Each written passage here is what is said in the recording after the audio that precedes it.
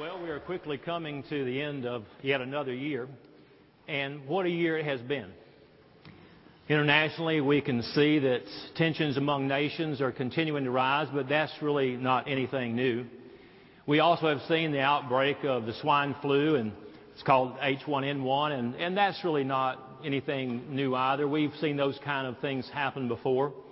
But one thing that struck my interest as I look back upon this new year was that we also had on July 22nd the longest solar eclipse of the 21st century, something that we should treasure if we had an opportunity to have seen it. Also, don't forget, and ladies, you'll be especially interested in this note, Britain discovered that it had the oldest mom to date as she gave birth for the first time at age 66. Now, I know that some of you ladies want to try to beat that record next year, but I wouldn't suggest it. Nationally, we also started off great by swearing in a new president, the first African-American president in our history. But now we're looking and have been looking at some time also at very hard economic situations. But this also has been a year of miracles as well. Don't forget the U.S. Airways Flight 1549, the Miracle on the Hudson. You remember that? Where 155 passengers were saved by the heroic efforts of Captain Chesley Sullenberg. Locally, all I can say is congratulations to all you Gamecock fans. However, I will use words that I've heard you say over the years, wait till next year. And how can we not look at this year and as a church and as a congregation celebrate all that God has done for us for these 200 years?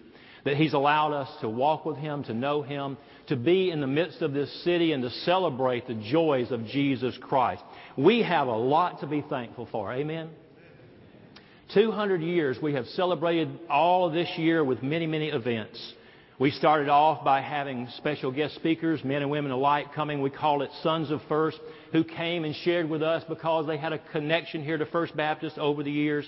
And they shared with us not only things of their past, but also things that they pray for us in the future, challenging us to continue on that road that Christ has so wonderfully set before us.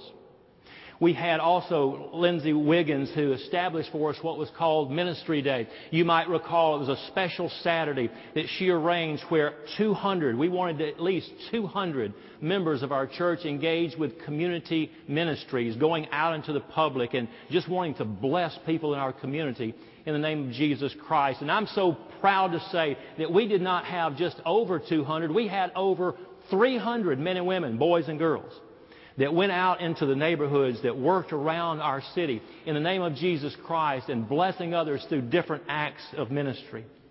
Also, Rick Milne organized 200 Days of Prayer.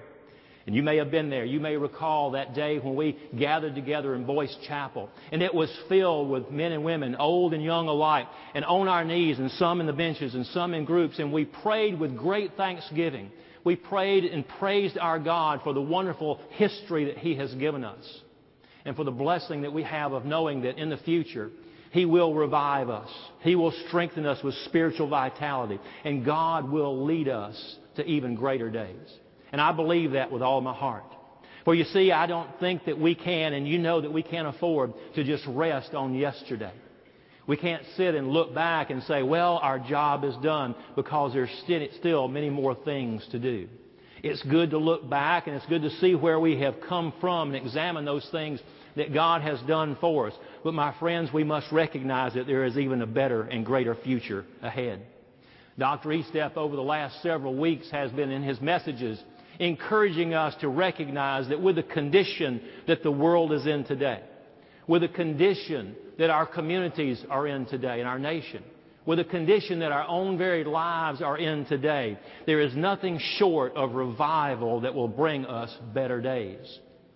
Some here today have been praying for that revival here at First Baptist Church for a long time. And they themselves have gotten that spirit of revival and that spiritual vitality that so needs to spread and permeate between each one of us. And they're plugged in and they're involved doing all that they know necessary to bring glory and honor to our Lord Jesus Christ. But you know, it's sometimes hard to step out into those areas that require faith, those areas that require us to believe even though we don't see exactly what's ahead. For many young children, they are very frightened of the dark, and sometimes that can be so of men and women as well, adult-wise. Such was the case of a young 4-year-old who had spilled a drink on his carpet. Wanting to clean it up, he went to his mother and asked where the mop would be, and she said, "It's right on the back porch. Just go and get it." He ran to the back porch and he recognized that it was dark outside. It had turned evening, and suddenly he stopped in his tracks. A little bit afraid and frightened, he went back to his mother and told her of the situation, and she said, "Son, I want you to be encouraged. No matter where you go, Jesus is there. He will always be there to help you and protect you, and all you need to do is keep that in mind." So a smile came on his face, and he began to run back to the back door again, this time cracking it open just a little bit, enough to stick his head out. And with a voice yelling, he said, "Jesus, if you're out there, will you hand me the mop?"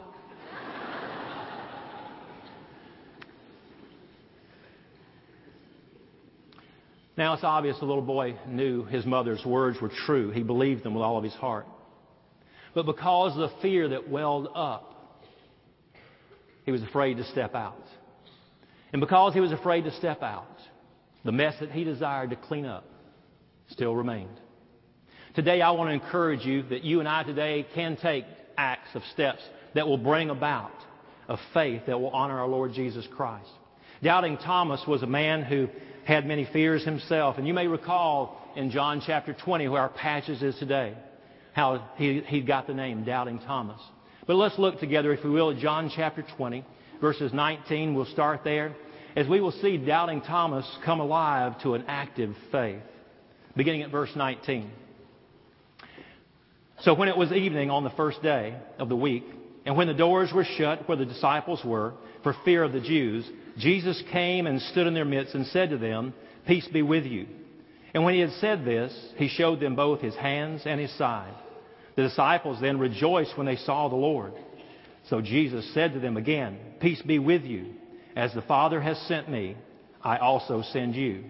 And when he had said this, he breathed on them and said to them, 'Receive the Holy Spirit. If you forgive the sins of any, their sins have been forgiven them. If you retain the sins of any, they have been retained.' But Thomas, one of the 12, called Didymus, was not with them when Jesus came. So the other disciples were saying to him, 'We have seen the Lord.' But he said to them, 'Unless I see his hands and the imprint of the nails, and put my finger in the place of the nails, and put my hand into his side, I will not believe.' After 8 days, his disciples were again inside, and Thomas with them. And Jesus came, the doors having been shut, and stood in their midst and said, 'Peace be with you.' Then he said to Thomas, 'Reach here with your finger and see my hands, and reach here in your hand and put it into my side. And do not be unbelieving, but believing.' Thomas answered and said to him, 'My Lord and my God.' Jesus said to him, 'Because you have seen me, have you believed? Blessed are those who do not see and yet believe.' Therefore, many other signs Jesus also performed in the presence of his disciples, which were not written in this book.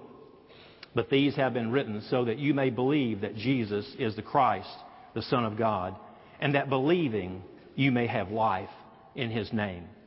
Well, certainly this was a time when the disciples were fearful. It was a time when Jesus had died on the cross, but now he has risen from the grave. At the beginning, they had heard about his resurrection. Many of them had not seen him yet, but they believed with some hesitation. And then with enthusiasm, they believed. His disciples were some of the first to recognize that the resurrection had taken place. And whenever people, even though they may have doubts, even when they may have some fears, whenever they're confronted with the fact that Jesus has risen, my friends, transformation takes place. There's a transformation that takes place in our heart, because as we see in this passage in verse 19, we are called to a walk of peace with him. The very first words that Jesus expressed among his disciples were, "Peace be with you." Now, this was a very traditional Hebrew greeting for the most of the time, but this was a very unusual time and an uncommon transformational power that Jesus was telling them about. He could have rebuked them for the week previous when they had run away into different segments of the city. He could have rebuked them for their cowardice of the previous week, but He did not. And my friends, He will not with us either, as we look unto Him and receive the peace that passes all understanding. In the book of Psalms, we read in Psalm 103, verse 10, He has not dealt with us according to our sins, nor rewarded us according to our iniquities.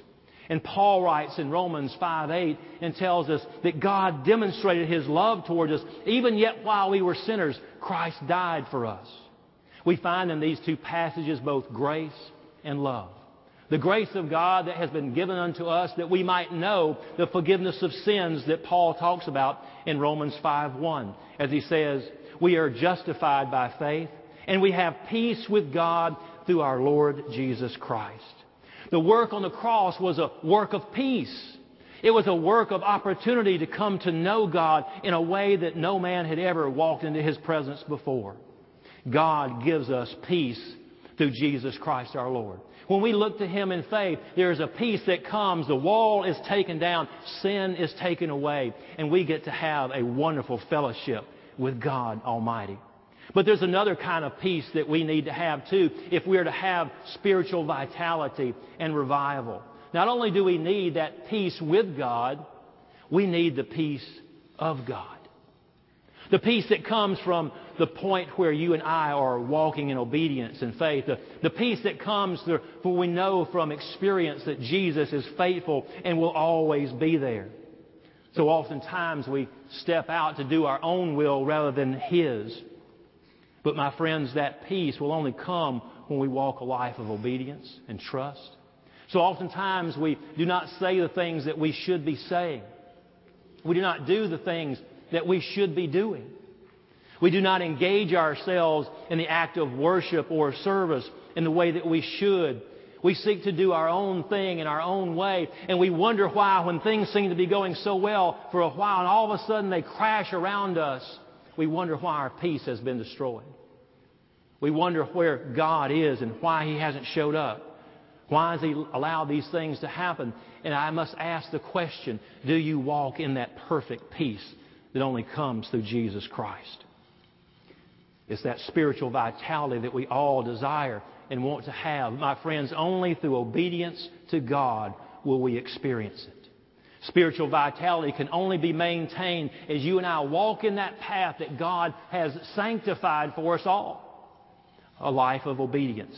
Therefore, He gives us a certain walk, a certain purpose in life that we are to give ourselves to. Not only does God desire for us to walk in peace, He desires us to walk in that perfect purpose that He has given us. Verse 21, once again, Jesus says to the disciples, "Peace be with you. As the Father has sent me, I also send you." Listen, saints, the purpose of our life is not wrapped up in careers or cash or 401ks, but the purpose of our life is to be wrapped up in knowing and serving and telling others about Jesus Christ. This is the purpose for our existence. You have been created for a more noble task. You and I have been created for a more valuable life. You and I have been given opportunity to render unto ourselves eternal dividends.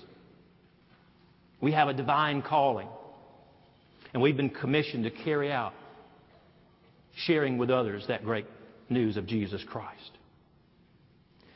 If we are to be a vibrant church in the 21st century, if we are to see revival come again, it will only be as you and I give of ourselves wholeheartedly to commit to conversion growth. You and I giving of ourselves to become fishers of men. Going out and living a life of purpose, knowing that no matter whether we're lawyers or doctors or plumbers or electricians or students or housewives, or even if you do not have a job at this current time, your life still has great value and worth, and you have a purpose that transcends all of those things. Your life and my life is not made up of what kind of career we live and what we do on a day-to-day basis. But our life has a higher purpose, a higher calling. Paul writes in Colossians 3:17, and he says to us, "And whatever you do, in word or in deed, do all in the name of the Lord Jesus Christ. Do all for the glory of God." This is our purpose. Why? Because that is the purpose that God has created us for, in the manner in which you and I are to live. And anything less than that will not bring the joy. It will not bring the satisfaction. It will not bring the direction in life that you and I are really seeking after today. We want to know God and we want to walk in the power of His love. It must be then as we fulfill the purposes for which we were created. I can tell you for a fact that you will not find the greatest joy in your life by going off on a vacation.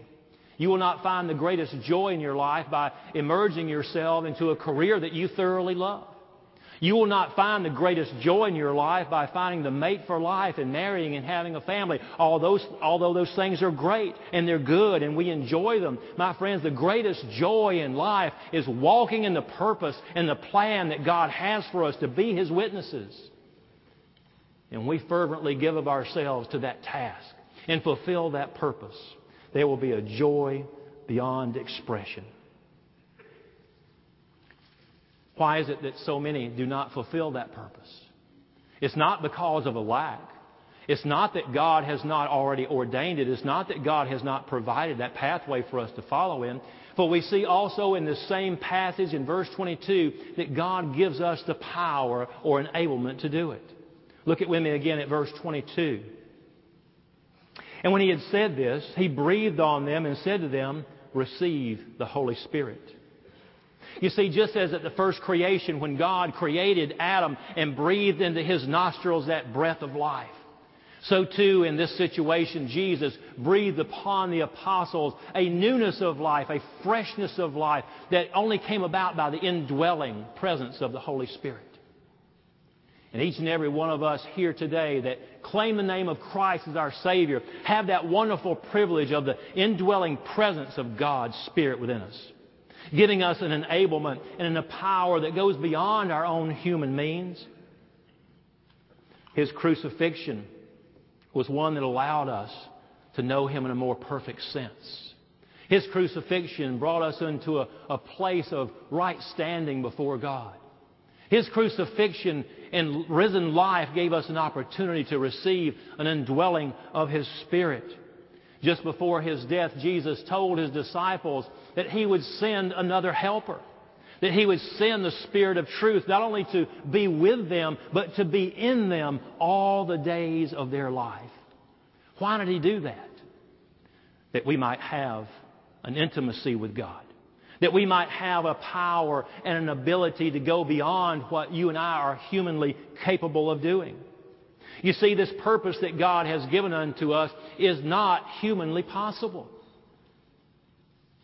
To evangelize a God-hating, Christ-rejecting world of unregenerated people, dead in their trespasses and sins and organized into a satanically energized system and society is humanly impossible.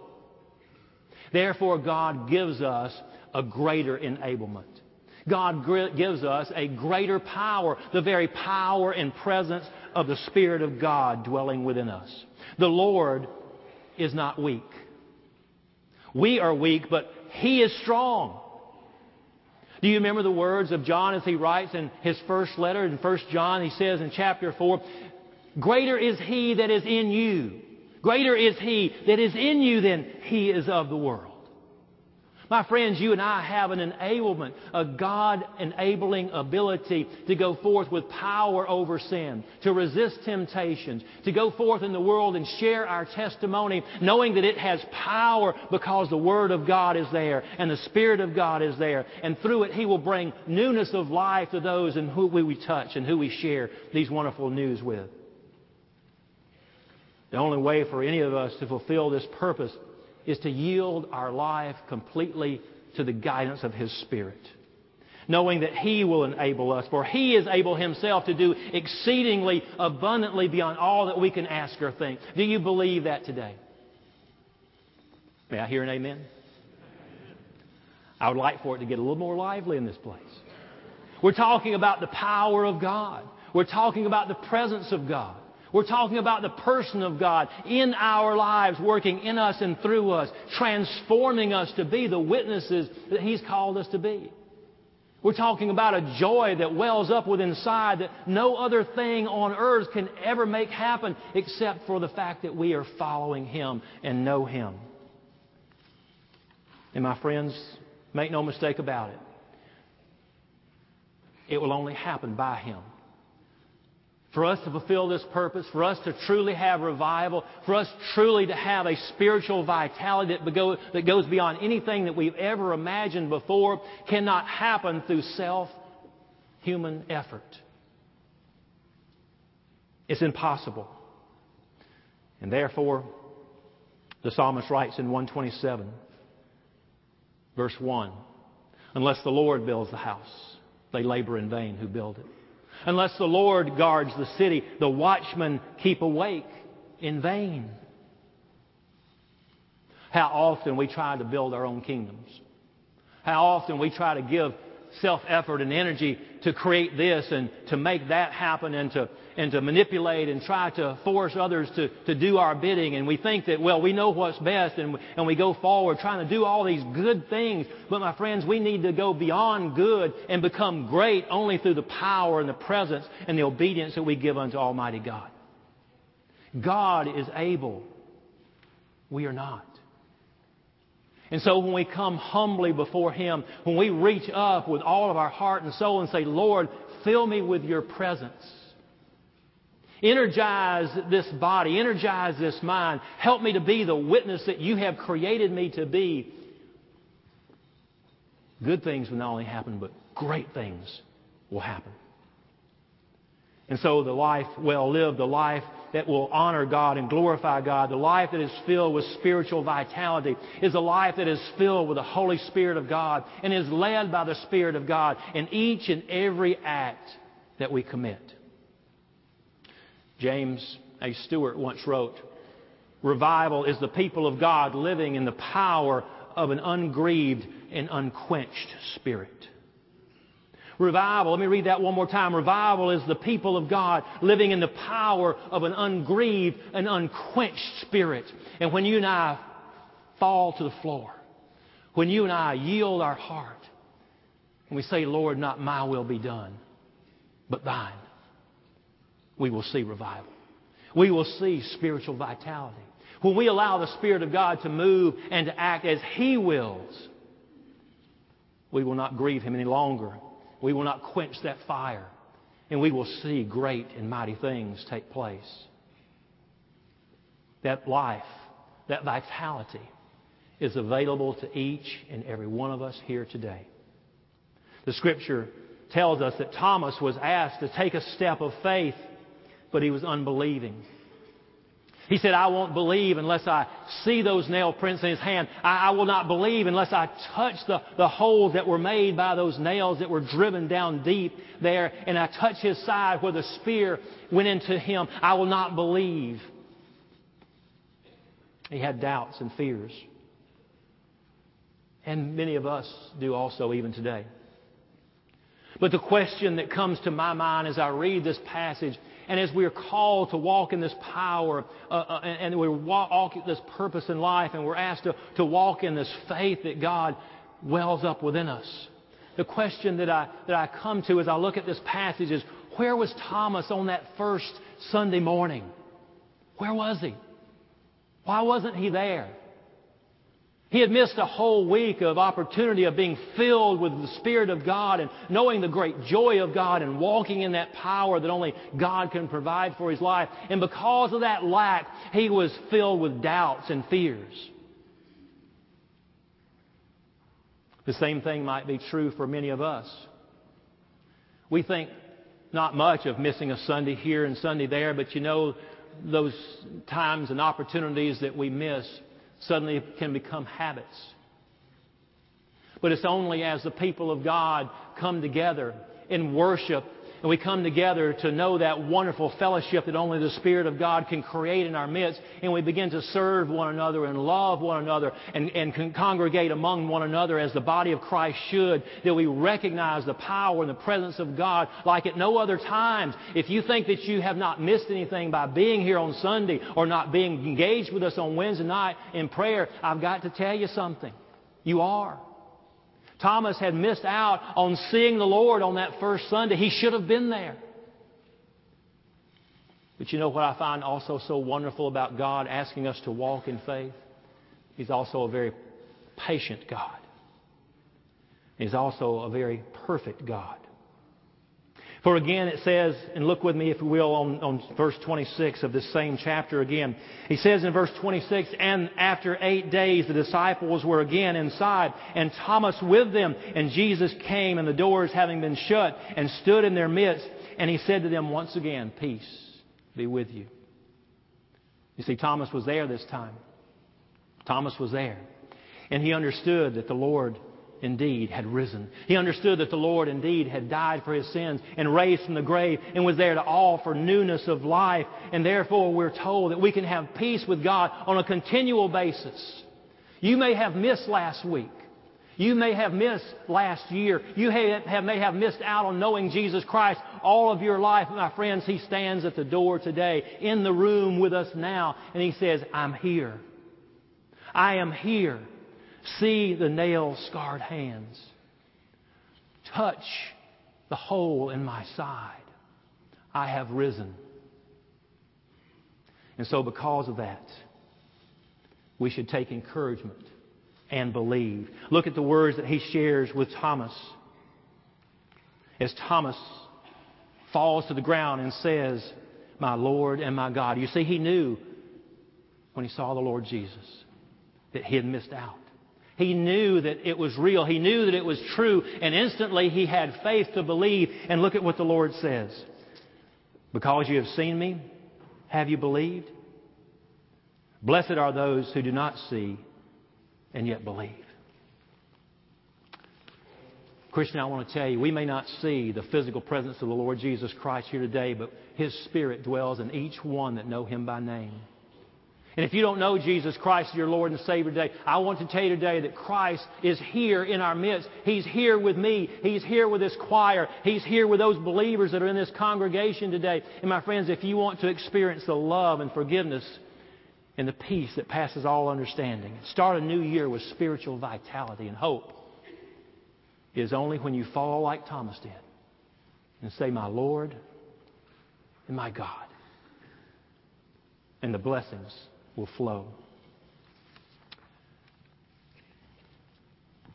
Dwight Bain wrote this poem.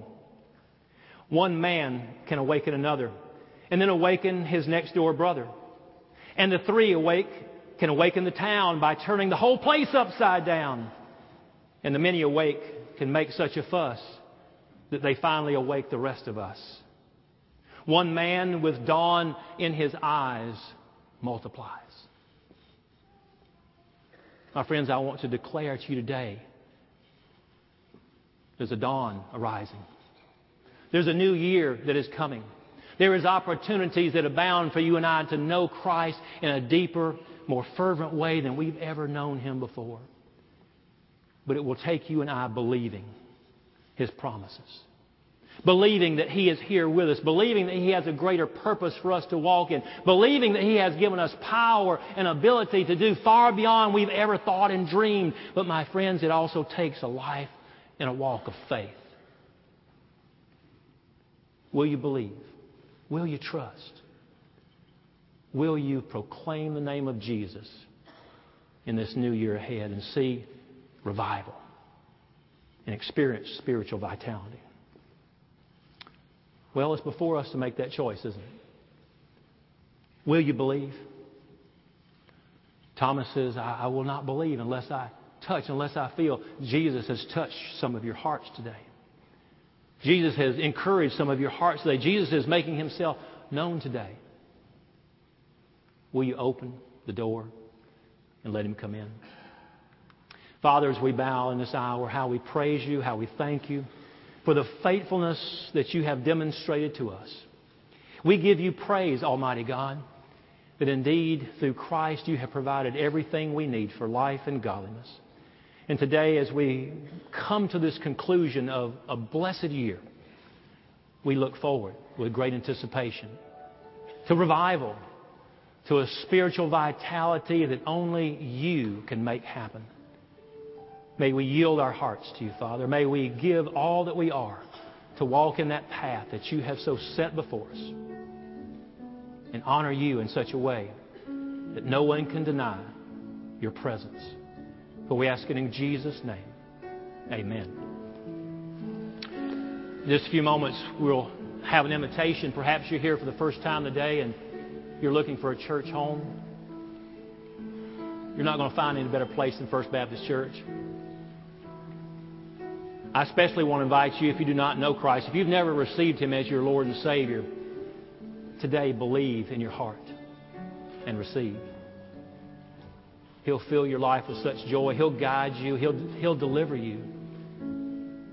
And Christian, let's walk forward making New Year's resolutions that say, Lord, You're all that matters. I lay my life before You. As God so directs you, as the Spirit of God moves within your heart, we'll be here to greet you. Let's stand together well as we sing, and may God lead you through His Spirit as you come.